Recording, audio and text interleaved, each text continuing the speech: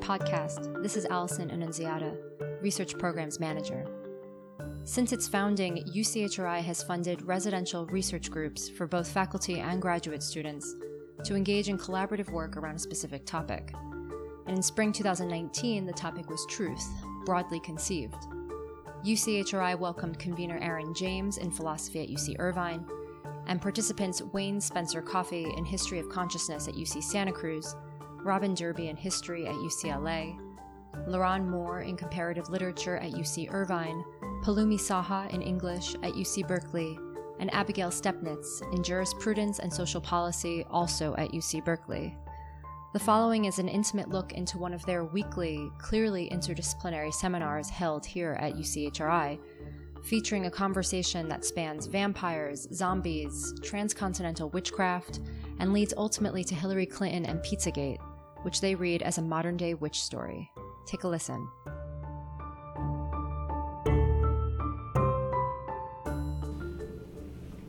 What are the representative vampire stories in Africa? Like, what's the sort of characteristic story? What were the details like? Well, Louise White brings together actually a range of materials that she's bracketing within this rubric of vampires. But basically she's talking about the introduction of some new kinds of biomedical projects and also new forms of technology in colonial Africa that caused rumors. So in the case of biotechnology, there were vaccination campaigns, for example, and anesthesia. These were new technologies which Africans thought were very, there would not been a practice of healing involving penetrating skin. And so she looks at how some of these vaccination campaigns in particular caused, I've also seen this in the Caribbean. During the U.S. occupation of Haiti and the Dominican Republic, people thought that the vaccination campaign, which was a basic public health measure, rumors were that it would make your limbs fall off. So she looks at that. She also looks at how new kinds of labor, for example, mining and new forms of technology like the firemen, which brought the car, and it was a kind of veiled labor, which she argues produced a whole series of rumors around what the hell was going on with these firemen, with their tubes and their petrol and so forth. So she takes a range of different materials around what she calls veiled labor and new forms of labor that were which were seen as mysterious and unknown, that caused rumors, as well as Western biomedicine, and under this she calls these vampires, but they're actually kind of an assemblage of different kinds of rumors. But how did the locals in the different? Well, first of all, which African countries tended to have these sort of vampire stories? She collects materials from across the continent, a lot of material from the Congo, from Central Africa, as well as colonial Tanganyika, Kenya, and Uganda, which were ruled under as one unit at that time. Some of her material, she's got, some of her best work is really, she's an essayist, and a lot of her essays go as far as Southern Africa too. Like mining is perfect, because mining, diamond mining, which was a new kind of, again, veiled labor. What is the veiled labor concept? What does that mean? The veiled labor is that, you have these, for example, firemen. Yeah. What were they doing with, they were working with a new kind of technology, which involved tubes and,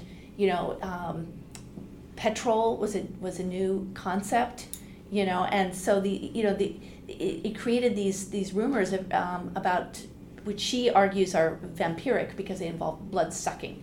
And the biomedical technologies like anesthesia and vaccinations and also taking blood also generated rumors about blood sucking.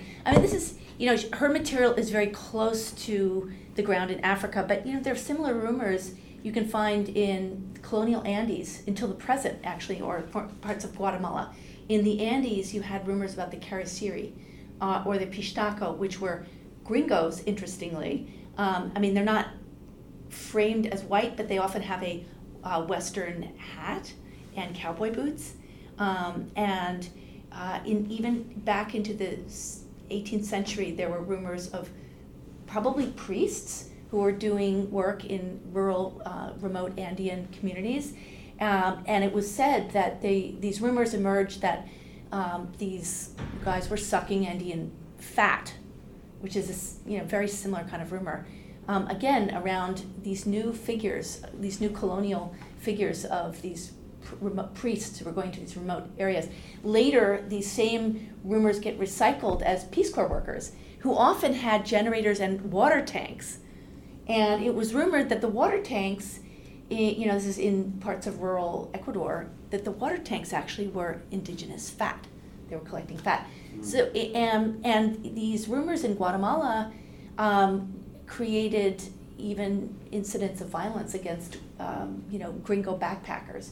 So, in a way, I think she's tapping into something that goes way beyond the African material, even though, you might say there is certainly a lot of specificity to colonial Africa when new forms of technology and new forms of biomedicine were coming in. But, you see similar conspiratorial rumors also in the Caribbean. In Puerto Rico, I've worked on the chupacabras rumors, which are, again, vampiric. So these goats and rabbits and dogs and cats were found with their blood sucked.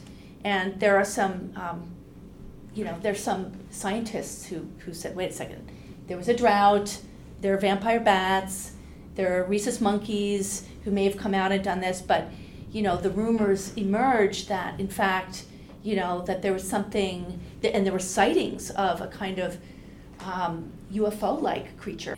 I did interviews with people in Puerto Rico who saw these things which resemble a kind of UFO that were something vaguely, disturbingly mechanical.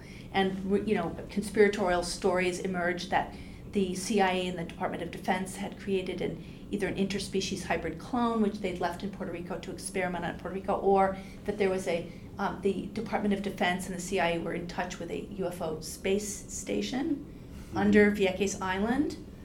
In a way, I think she's tapping into a phenomenon that is much bigger than just Africa. So, in Louise White's book, Speaking with Vampires, the focus is on these African countries and the rumors that emerged under colonial rule in response to sort of new technology, developed as a new technology, which were just even new forms of work like fire services, right, had these new technologies, the trucks and the weird tubes and such.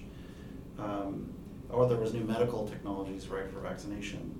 And then there was just uncertainty about, it wasn't just how these work or how they were going to be used, or was it an environment of distrust, I guess, kind of, and then yes. There was distrust and then a need to have sort of a story about what was going on to explain things. And so these rumors spread that involve blood sucking, fluid sucking, fat sucking, like related to the body, sort of like a really personal threat to bodily integrity. And that was the way that they felt like they could sort of get the beat on what was really, really going on, sort of the behind the scenes story. So someone's presented as a fireman, but that's just a veil for something else, like potentially more sinister and dangerous that they should worry about.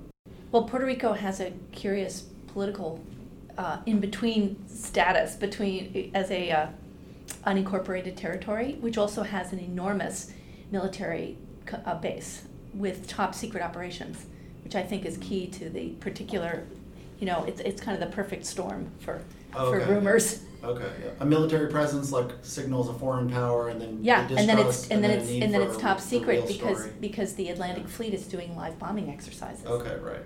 It's like rumor mongering. Rumor factory.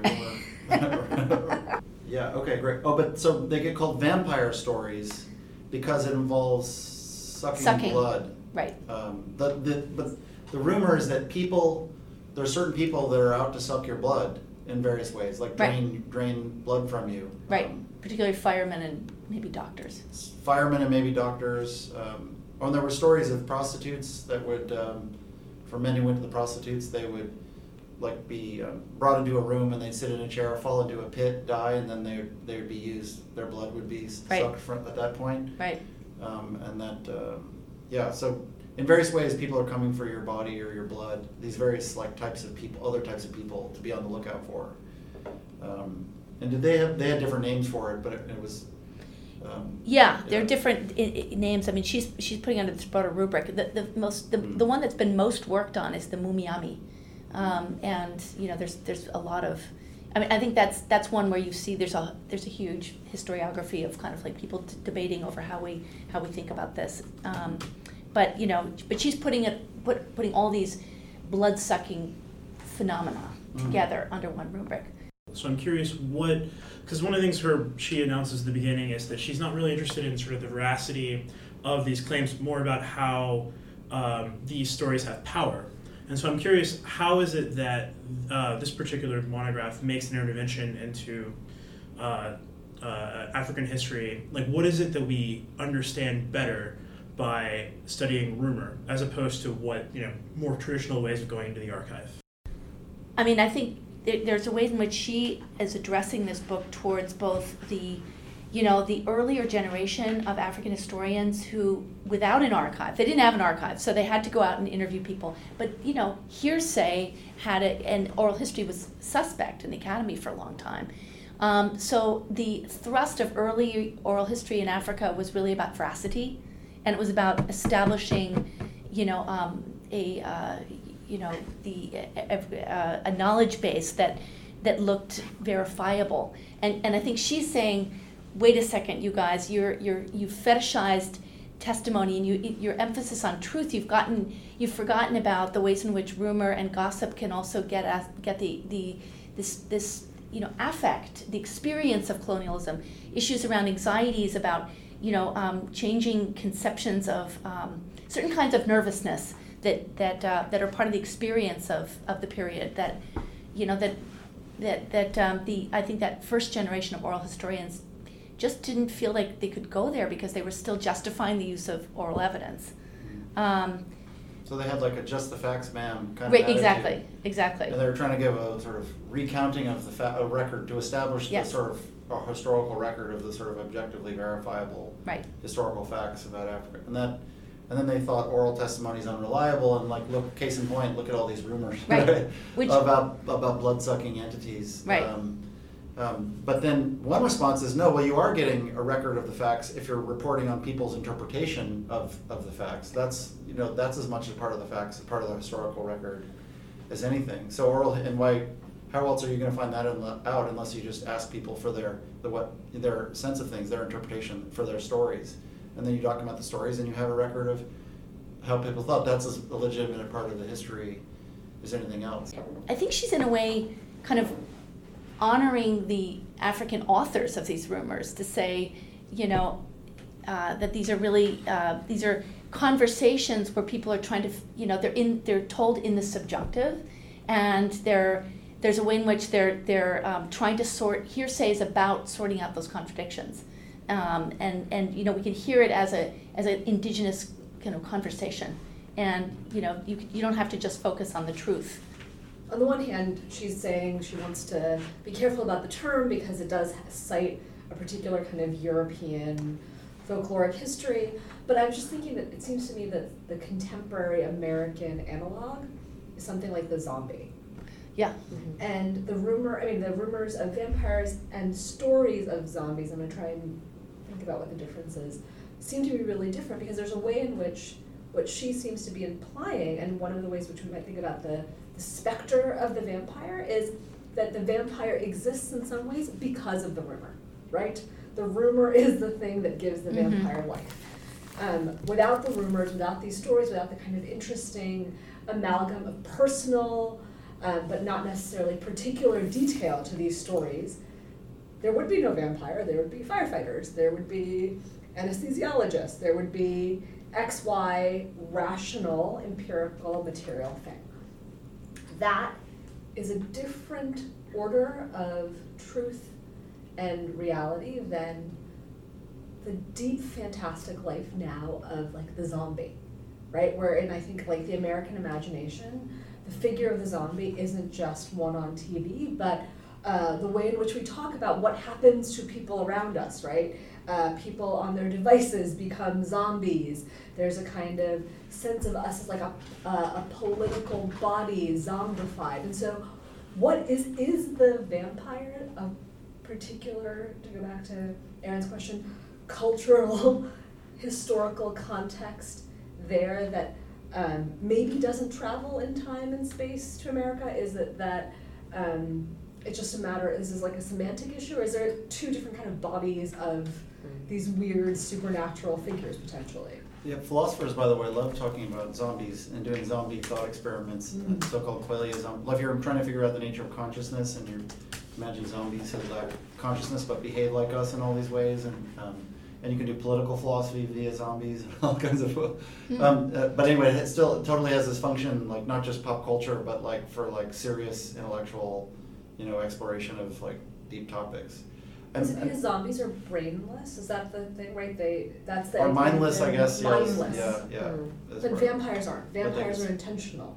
But I thought there was there's a super cool point, which is they have, like zombies for us, we still tell zombie stories all the time, right? And they have the life for us, sort of a fictional life. It's not just a story someone told, but it does this work for us in our thinking about things.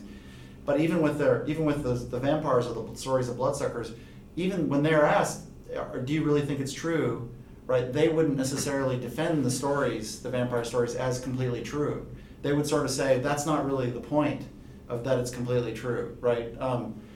They said, no, look, that's just the way we put things because it communicates your point and it helps explain things, or it had a social function, that sort of discussion. And that way, their vampire stories are not that different from our zombie stories, right?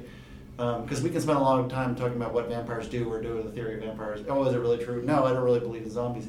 Now, maybe if push comes to shove, they might say the same thing, or they say it's half truth, or they don't think it's that important, but they say, no, I don't believe everything that we're saying about the vampires, but you're missing the point if you're not getting the point. So it's almost like the zombies, I'm mixing them up. It's almost like the vampire stories were just like a language game that's not itself truth or false, but just a way of expressing other truths that you don't evaluate sort of in terms of the kinds of truths about firefighters or drugs or so like sort of biomedical sort of discourse, like those sorts of facts aren't the way to get at the things they're trying to describe with the vampire discourse. And that way it could be useful to catch on to sort of other sort of things, other truths you might think that they can convey to each other for various reasons, sort of like the way that we convey to each other when we talk about zombies.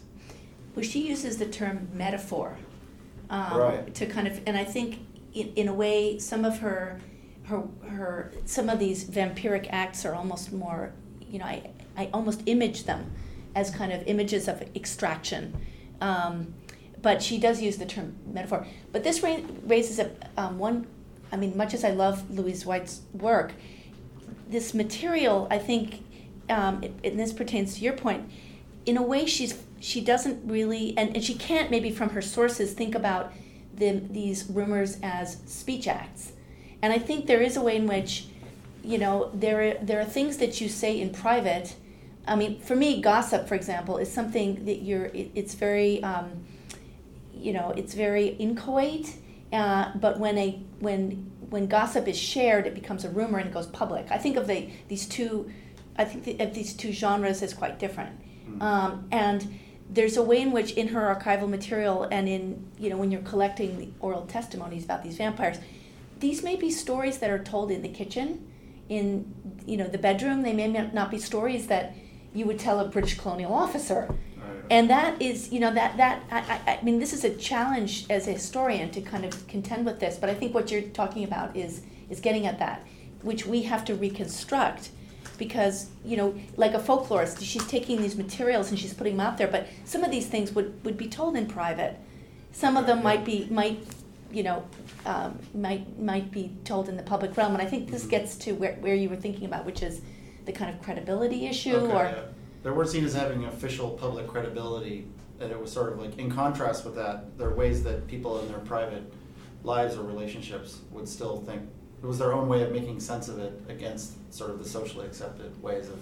So they knew that they weren't seen as credible, but they still were asserting the sort of, in a way, asserting the legitimacy of their own way of understanding the world, where there have suspicion and they're distrustful of the colonial powers. They're distrustful of what's considered publicly acceptable or not. That to them is like just this imposition, an extractive imposition, you know, and they're sort of responding to that. It's sort of you might think of it as almost a kind of protest, or at least as a kind of self-assertion, where they're going to sort of have their own reality as against, you know, a force that they feel is alien. So speaking of that, one of the things that bothered me the most about this work, which is, you know, pretty great, was this celebratory tone of these kind of rumors. And, you know, they might be serving a criticism of extraction in the context of Africa, but she also brings in the example of the blood libels and very much, you know, connects the two. So, you know, the image of the Jew as a blood-sucking figure is also something that people are come up with to deal with their fears. So what distinguishes, let's say, if at all, these different ways that people work through fears in very different kind of political valences? Do we want to distinguish this? Do we not want to distinguish this? And I think in this sense, it also relates to the zombie issue. Part of the history of how zombies came to be is kind of cloudy, and there are two, if I remember correctly, two different assumptions in the scholarship.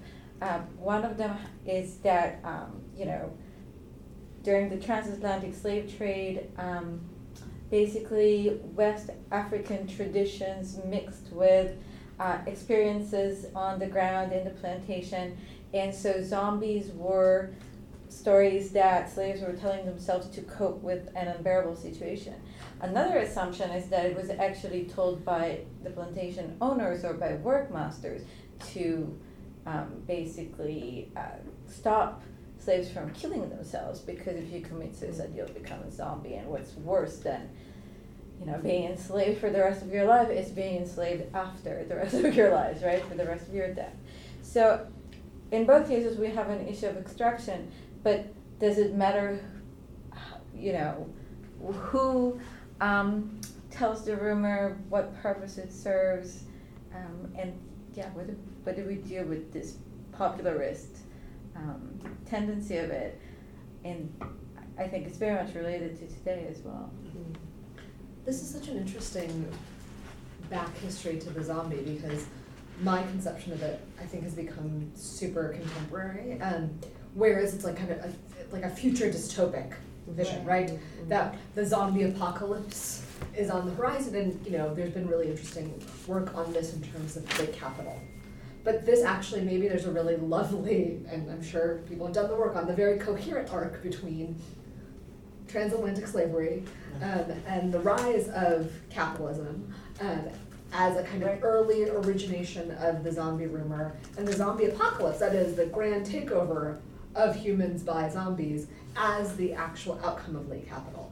But in each, but it seems to me that's a really different time of, even the kind of long history still offers a kind of different time of zombies, and it seems like the time of vampires. Like, the time of vampires live amongst us, right, in Louise White's telling. They are potentially our neighbors. They are, you know, the person you walk down the street with. They're the person at the clinic.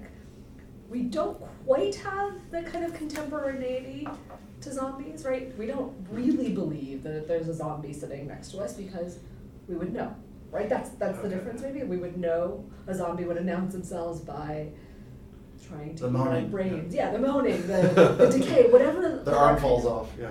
They're not human enough, right? Whereas the vampire is weirdly human. I mean, it is a human figure that does an unhuman thing. Isn't that, sorry, can I bring in the European version of that? Right. Like Transylvania, or the figure inspired by Vlad the Impaler? Mm-hmm. I mean, isn't that sort of like a behind the scenes, I mean, the vampires are among us, and then you can't differentiate to them, but then, you know, at night when you're not paying attention, they go through this transformation. That's when they come after and suck your blood. So yeah, that's more the European style, but that's similar to the African stories of the bloodsuckers. They're out there interacting with us, and then you never know when you're going to be taken and have your your blood or your fluids or your fat extracted. Well, she makes a distinction between the traditional witch idiom, of women, typically women turning into poultry and sucking babies, which is a kind of traditional African idiom, and then the vampire, which is a stranger, and has this kind of mysteriousness about it. Oh, I love the witch stories which she discusses. It's the first time I felt like I ever understood like the idea in talking about witches, and wasn't the idea in Louise White's telling, or at least reporting to other people's work on it, was that there's a relationship, and then there's sort of there's a wrong done, and maybe there's a power relationship such that there can't be sort of just retribution for the wronged or recompense or something like that. And so it was a way for the person who's wronged to sort of get justice. They would go behind the scenes, I guess, to the witch, right, who would cast the spell and sort of mete out retribution. So it was it was almost like you're imagining there's a just penal system in operation, right? And then the rumors of this, even the rumors of witches, could have a social function, because then if you thought, if you were going to abuse your wife or whatever, with a power relationship, if you thought that she might go to a witch, and then have a spell put on you or whatever, like maybe you wouldn't. Maybe you think twice, because it's like the police are coming after you, like the witch police are eventually going to get you, and so so it might be that there were power inequalities at the time, and then the witch rumors came up and functioned in a way to sort of balance the power relations, or at least have people exercise the power relations more respectably or responsibly or something like that. Yeah, maybe many people have argued this. Oh, they have argued Yeah. that. Okay, cool. Yeah, absolutely. So is one of the interventions then for studying these particular kind of tales, rumor, is a way of like understanding how something that might be fanciful or verifiable actually affects actual human behavior, like Yes. how, social behavior, etc. Absolutely. Because these are rumors which, for a long time were not treated in the record because they were seen as so fanciful. But yes, they caused rumor panics, and at times they led to violence. Absolutely. But how but on the vampire stories, how should we think about, if those were the downsides, but what was like the positive or sort of understandable social function of the stories, or is there a way to sort of characterize those? There's sort of, maybe you could think of them as a way of sharing information across people who couldn't otherwise communicate or wouldn't otherwise communicate, or separated by different governments in different countries, different colonial governments. You could think of it as a way of them sharing information, like there's, with the vampire stories, about real goings on, real sort of forms of abuse or killing or extractions, right? It's just put in terms of the vampires, and even if they're not don't have a way of being careful to validate what goes on in any particular case, they could keep telling these stories, and it was a way of sort of informing your neighbor or and people on the other side of the border or in the nearby areas that this stuff's still going on. It's still a real problem. So it's like news. You might think of it as having a news kind of function, this discourse. In that way, it's a little bit like what we think of as conspiracy theory, like connect the dots conspiracy theory. So there's something that doesn't explain, like, why on the moon landing does the flag, the flag flies out upright, like kind of, wouldn't it be draping somehow, or just, something that to the conspiracy should be explained, or, something about JFK's death, right? And so they see these dots that sort of unconnected, right? And then the conspiracy theory gives them an explanation that connects the dots. It gives them a way of at least talking about it so they can think about it. But you might think that there's something like that happening, like there are all these disparate events, these disappearances, they're killings that there of various times. And instead of just seeing them as all unrelated incidences, this telling that as a story of these sort of bloodsuckers or fluid suckers as vampire stories kind of unifies them in a way that makes them, sort of gives them explanatory power and maybe cautionary tales too. Where not to go. Don't go to certain places because that's where people get taken, or things like that. I think that's exactly what, I mean, she really, part of her methodological insight is to focus on these details. Yeah. Is right. don't just, collect hundreds of stories. The pattern, is maybe in these details that people see as significant. Mm-hmm. These kind of little elements. I think that's exactly what she's saying, and it does bridge to conspiracy thinking as well. Right. It's kind of like these details might enable you to connect the dots between these phenomena which others otherwise don't seem connected. And it's like they can say the stories can be wrong in any particular case. It doesn't have to be truthful about the particular case, but the truth in it is the coherence, and it's the patterns that are getting picked out. Right. That these people otherwise wouldn't have a way of even thinking about or talking about, let alone like avoiding, So it's a way of giving them like control over a way of reacting to in a coordinated way to like really like genuinely awful, terrible events. And that's the truth in it in some sense. Can we talk about what rumor is generally and what gossip is generally, and what is rumor, what is gossip, and what's the difference between the two, and what do they do for people? What do they do for us? What do you think? Well, Louise White says that gossip reveals contradiction, Okay. and rumor contains contradiction. Wow. So, I guess in a way, gossip then is a kind of truth-telling Okay. to bridge to. I'm just curious, what do you think about that bifurcation? Well, I don't know. It doesn't really work for me. I'm not sure. I think of gossip as more private and rumor as more public. So once gossip might be something that happens in a private context between a couple people, but once it hits the street and it becomes shared, then to me it's a rumor. That's how more I think about it. It's almost like the opposite of what you say. As far as in the sense of rumor containing would be a thing that sort of, it seems to be the opposite of what you're saying in the sense that like when rumor is a thing that has become a public thing, it's it's the opposite of containment. Well, let's concretize this. Imagine, if you're gossiping about someone's, the sister-in-law's immoral behavior, and then that might be kind of something, which is revealing contradictions. Like she says she's sincere, but what's really going on? I mean, that's perfect gossip. But then rumor, once like the Pizzagate, that is a rumor. Yeah. Right? Isn't it? Yeah. I feel like there's a question of verifiability. Okay. Like gossip is, to me, the exchange of somewhere verifiable information that is maybe not public. Whereas rumor, I associate it with a thing that does not have to be as verifiable. Maybe this is but I'm just thinking about the ways in which gossip, again, maybe it's the personal elements of gossip, right? Where gossip is transitive. I know a person who, X, Y. Whereas rumor, by being more far-flung potentially from you, I heard a story about a person who, right, allows for more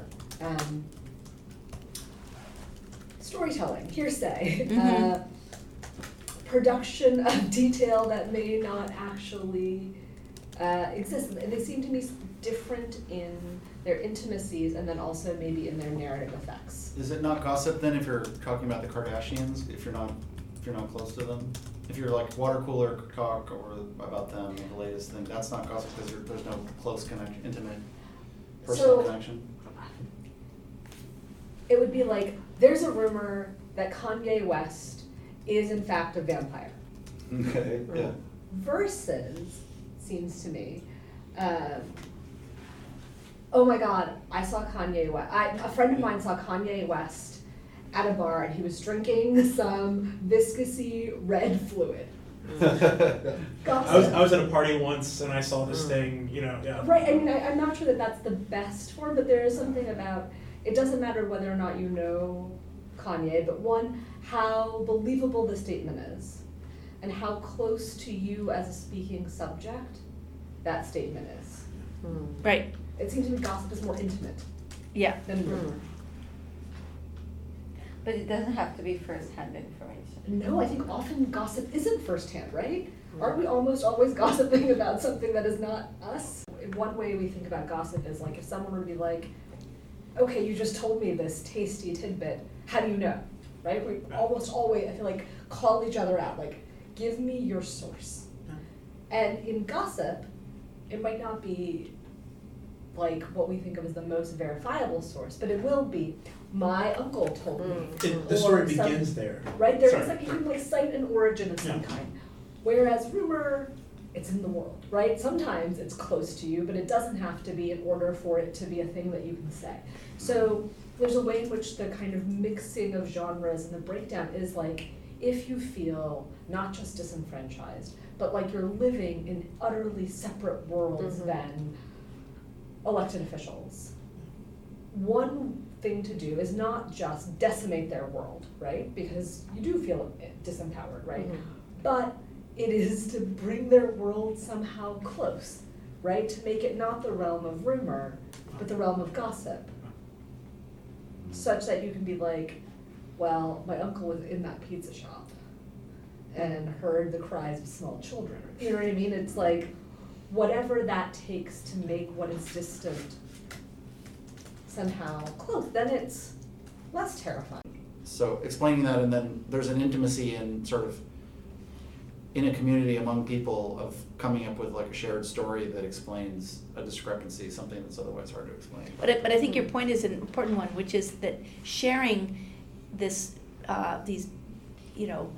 sharing hearsay also creates an intimacy. It forges a certain kind of insiderness, sense of belonging, it forges a relationship. Yeah, right. That's one of the interesting things about all of these online communities that explicitly peddle in conspiracy theories, right?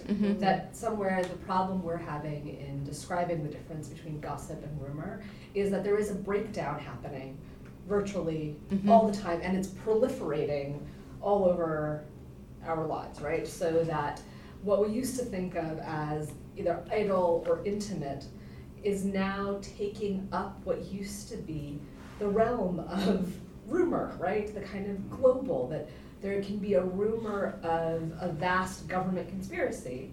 We don't really think of like a gossip of a vast government conspiracy, except that now, this is one of the things that in a lot of people are saying, they're talking about, right? The ways in which there's kind of this piling on of detail that's unverifiable, which seems to bring what is far away really close, right? So that like what should be rumor, what should be conspiracy becomes local on the level of gossip. And it doesn't matter that you're communicating with people far away. You never see these people, you don't know their names necessarily. There is a kind of communitarian effect. You're still signaling part of a movement, signaling to others that you're part of a movement and feeling like yourself like you're part of it. Like sort of, it's like creating community via being willing to share these stories, even if people don't think that they're true necessarily. Like Pizzagate, like that all these politicians, especially Hillary Clinton, are somehow running a child like sex trafficking ring through a DC pizza thing. Like maybe they spread the rumor, or they announce it as a way of signaling belonging and feeling like they belong with a large scale community, like online or whatever, right? Or in it is sort of to feel part of a resistance movement of a sort. Where that's, and even if you ask them, well, is it really true? Do you feel like you really have evidence? They might correctly say, no, I don't really know, but it's true enough, or something like that. And by that they mean like, it's been said enough. There's enough credibility that it works for purposes of us, for belonging. It brings us together. It fuels the movement. So it has. They might even themselves explain the social function as opposed to, and back away from the idea that it's true or completely true or. Yeah. True enough isn't just about signaling membership, though, right? Like they also say in the book, True Enough is about kind of hinting at an underlying more fundamental truth, right? So the Pizzagate story might be Hillary Clinton is running a child molestation ring in a pizza parlor, but the kind of fundamental truth is people like me don't trust people like her, right? And that they would stand by, you know? And so then the question becomes, if she's untrustworthy, if people in DC generally are untrustworthy, then how far would they go, right? And what kind of illustrative example can we come up with, whether it's materially factual or not, to make the point of how far these people would be willing to go? It's a way of saying you can't trust them to not go that far, Yeah. right? Yeah, and we don't know who they really are, and we don't know what they really do, and they could be doing this, right? And I think that comes from a actually kind of verifiable distance between the average citizen and their political leaders, right? Yeah. There is a disconnect between what the lives that these people are living and the lives of someone who is a senator or whatever in Congress or something. I think it's that distance is actually correct, but the claims that come from that distance are shall we say, not correct. Questionable, yeah. Well, Lucy White says this in her book, that the vampire claims reveal a world of vulnerability and unreasonable relationships, and it's exactly the same, I think. If you are, if you're a Trump supporter and you feel very concerned about what's happening in Washington, but also very confused and like it doesn't have anything to do with your life, you're living probably a vulnerable, at least a financially precarious, vulnerable existence, surrounded by unreasonable relationships to people like your senator, right, who have no connection to your life. And the content of the Pizzagate narrative is also quite similar to a traditional African witchcraft tale, because it's about a woman involved in not caring and nurturing, but rather death and of children specifically. Yeah, children, exactly. Yeah. It's kind of an inversion of fertility Wow. in that way. I was kind of struck by that. Jeez, my eyes are open. Wow. That's amazing. Right? Another thing I was thinking about in regards to the Pizzagate story and these discussions in general is they don't really focus on the technology, but I think the new media, Twitter and Facebook. I mean, part of you're belonging by sharing, and it's not so much that you would, again, it's not so much that you believe these stories, but somehow you're a part of the club by virtue of the fact that you're sharing it. And it made me think about, in the traditional, political science literature on populism would talk about participatory rituals or participatory activities or mobilizational regimes, as in fascism. And in a way, it's these new media outlets that are enabling a kind of participatory work that I think is, in the end, mobilizational. I mean, or it creates a faux mobilization, maybe. But it's creating the illusion that they're somehow part of this. So I think that helps us. Nobody is talking about the role of practice or the activity that these new media enable, but I think that it helps us understand why belief is not as important as just being part of the chain.